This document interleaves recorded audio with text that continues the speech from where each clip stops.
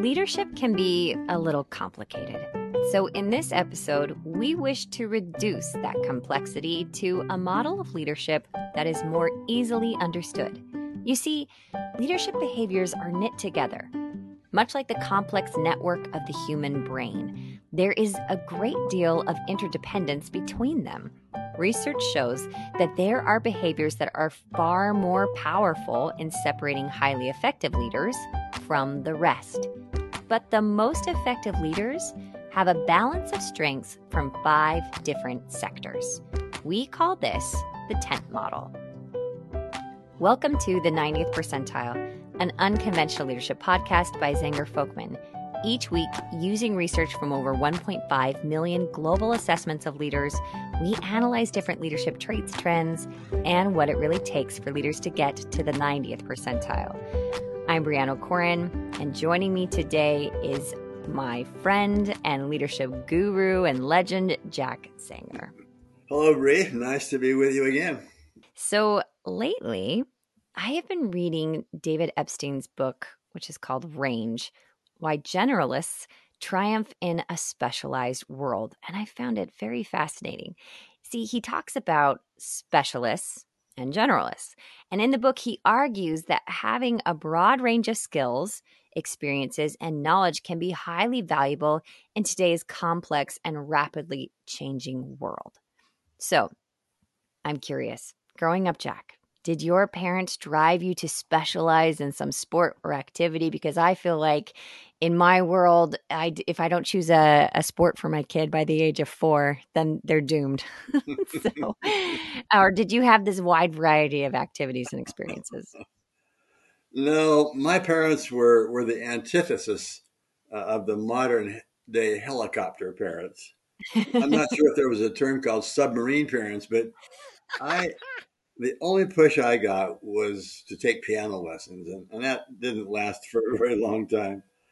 But yeah, at a young age, I developed a fascination with magic, and my parents were highly supportive of that. Took me to the only magic shop that was an hour drive away from our home, and that hobby has persisted throughout my entire life. But it was entirely of my own doing. There you go. Well, I've seen some of your magic shows. They're great. I very much grew up a specialist. I was solely focused on one field only. It was my entire life. And later on in life, I have become a generalist. And I would say that I would agree with Epstein. It's a better route to kind of develop multiple different areas of your talents. Now, in the book, Epstein argues that while specialization can be effective in certain situations, it's often the generalists or individuals with a diverse set of skills and interests who excel and adapt better in various contexts. Now, we're talking about leadership today, and we really think that effective leaders are able to strike a balance between specialization and generalism, knowing when to apply each approach based on the specific needs of their organizations and the challenges they face. So I bring up this idea at the beginning of the podcast to set the stage for a model that we're going to present today. Because extraordinary leaders, they are not one-trick ponies.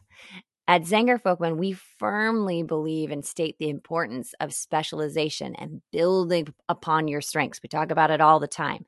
But at the same time, we know that our strengths are powerful when combined with other behaviors. So, Jack, can you begin to paint a picture for our listeners of this leadership model that we have found to be so effective over the years?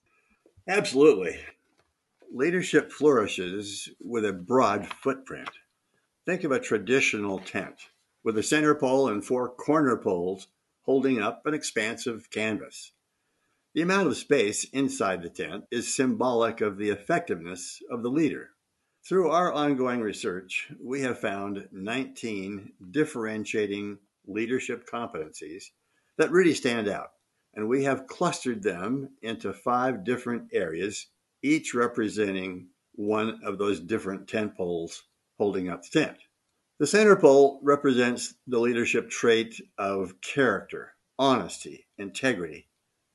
We believe this is at the core of all effective leadership. Here are some ways that we kind of define that.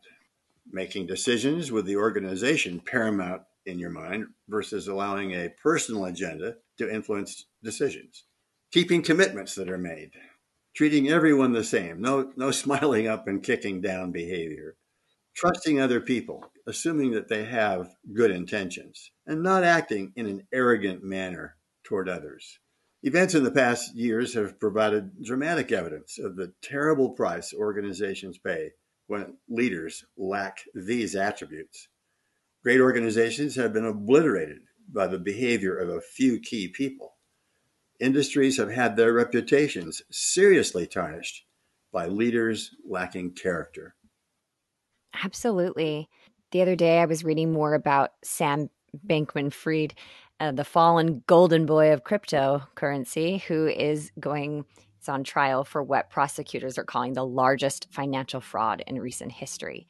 And he really positioned himself as a man who was going to make crypto more secure and mainstream and not so risky.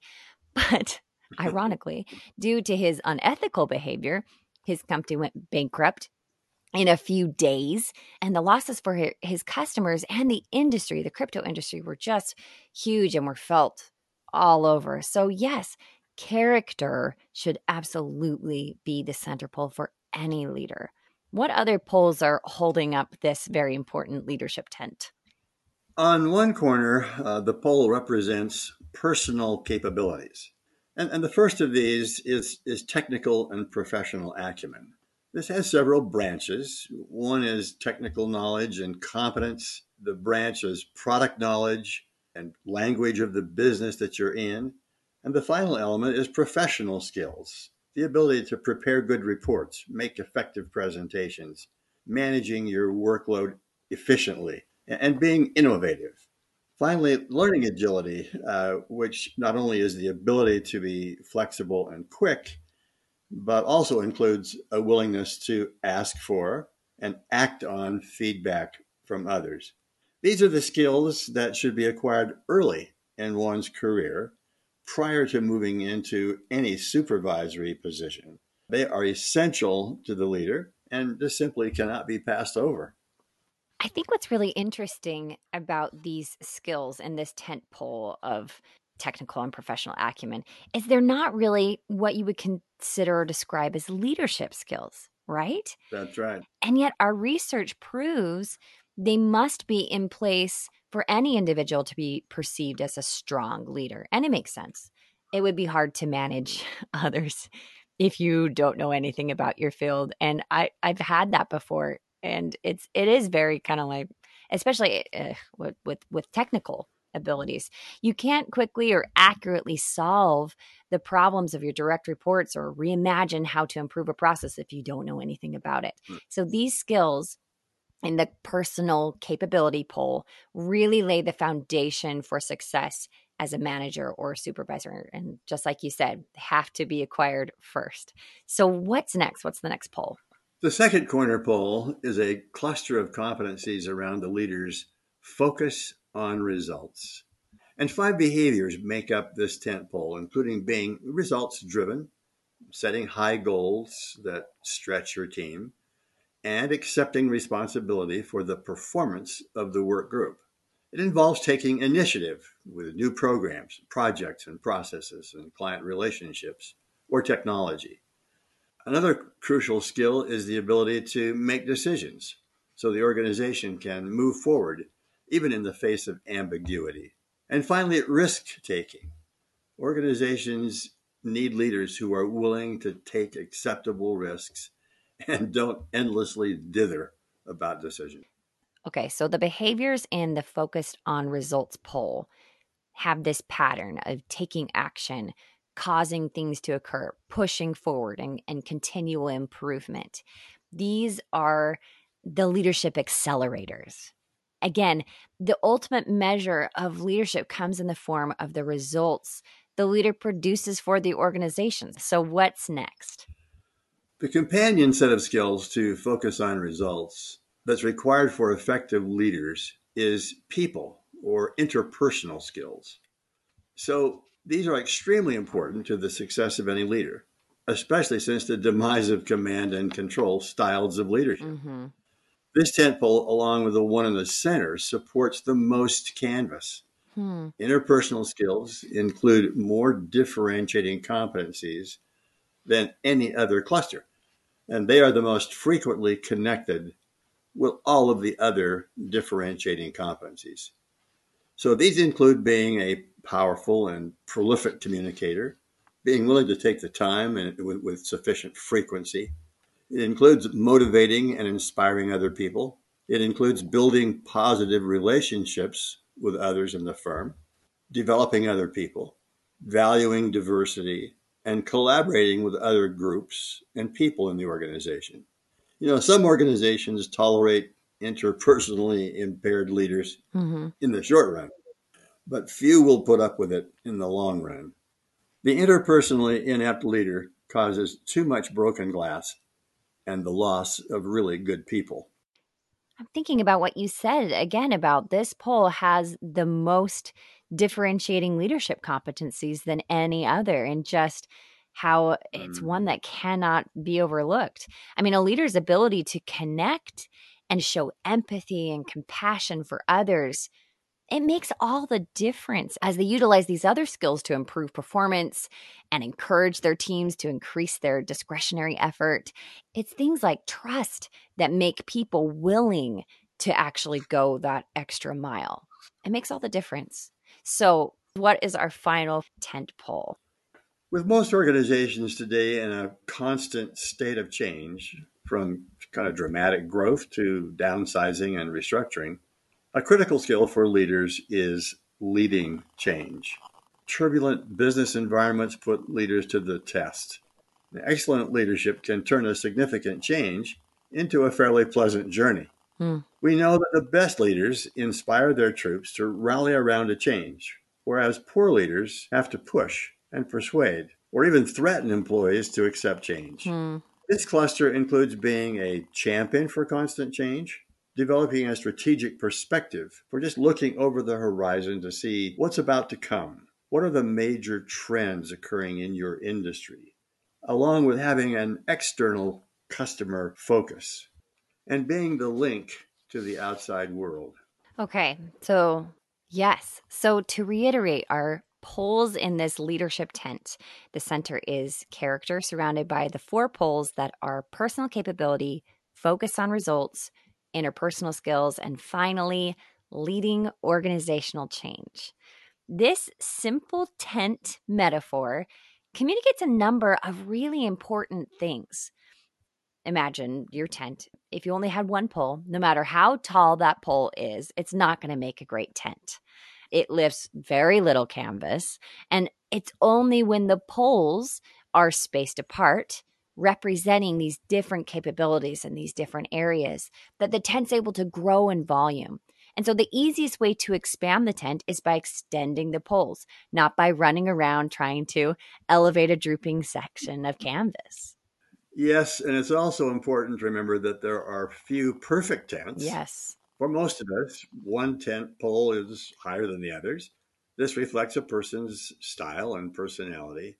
And while a leader's tent does not tend to or need to be perfectly balanced, they also cannot have a really fatal flaw in any pole and still be an extraordinary leader. Hmm. One tent pole can't be missing or be a very short stub Yeah. and still have ample volume in your tent. So true. And if you're terrible with people skills or leading any sort of change, you will start to see your tent collapse. So, Jack, for people who have a lot of strength in one area or one pole, should they worry about balance? Bree's strengths are built by utilizing competencies in all tent poles. So the answer is yes. Hmm. Some have expressed concern about overused strengths, that a strength taken too far becomes a weakness. We saw no evidence of overused strengths in our data. Rather, we saw numerous examples of imbalanced strengths that by Hmm. themselves could only take the leader so far. Imagine how preposterous it would be to tell an executive, Would you please stop getting such good results? Or you're overusing that strength, or you're too strategic in your thinking, or you're too good at relating with people. Yeah. That just is not the case. The key is lifting more of the tent by becoming a more effective leader in a broad way, and it's to get multiple poles higher in the air. If you have only the one tent pole, it pulls the entire tent around that one single Pole. area. Yeah. So we are kind of talking about the advantages of being a generalist, like we talked about at the beginning. There's a great advantage to developing our strengths in these various tent poles that we talked about today. In a study Zenger Folkman did with over 200,000 leaders, we identified those in the top quartile on focus on results, but were not in the top quartile for interpersonal skills. The likelihood of these leaders being perceived as great was the 9th percentile. We did the opposite and took the people who were in the top quartile on the interpersonal skills poll and not in the top quartile on focus on results. And they were in the 8th percentile probability of them being great. When we found leaders who were good at both focusing on results and interpersonal skills, the likelihood of that person being perceived as one of the top 10% of leaders leapt to the 82nd percent of probability. This fact powerfully reinforces the idea that effective leaders are not one-celled people who focus maniacally on just one thing. To the contrary, we have learned that leaders do at least 5 things well. They spread out their skills among their leadership tent. Similarly, success in changing the culture of an organization comes from doing several things simultaneously. No one thing by itself does much, but the combination of training programs, assessments, team building, and coaching initiatives is extremely powerful in developing truly extraordinary leaders. So right now we have a new ebook that has just been released that goes over all of this strength builder technology from our Extraordinary Leader program. It talks about a lot of the leadership theories and models that we use at Zenger Folkman. I think you'll find it really fascinating. I'll leave the link for you to download that ebook in our episode notes.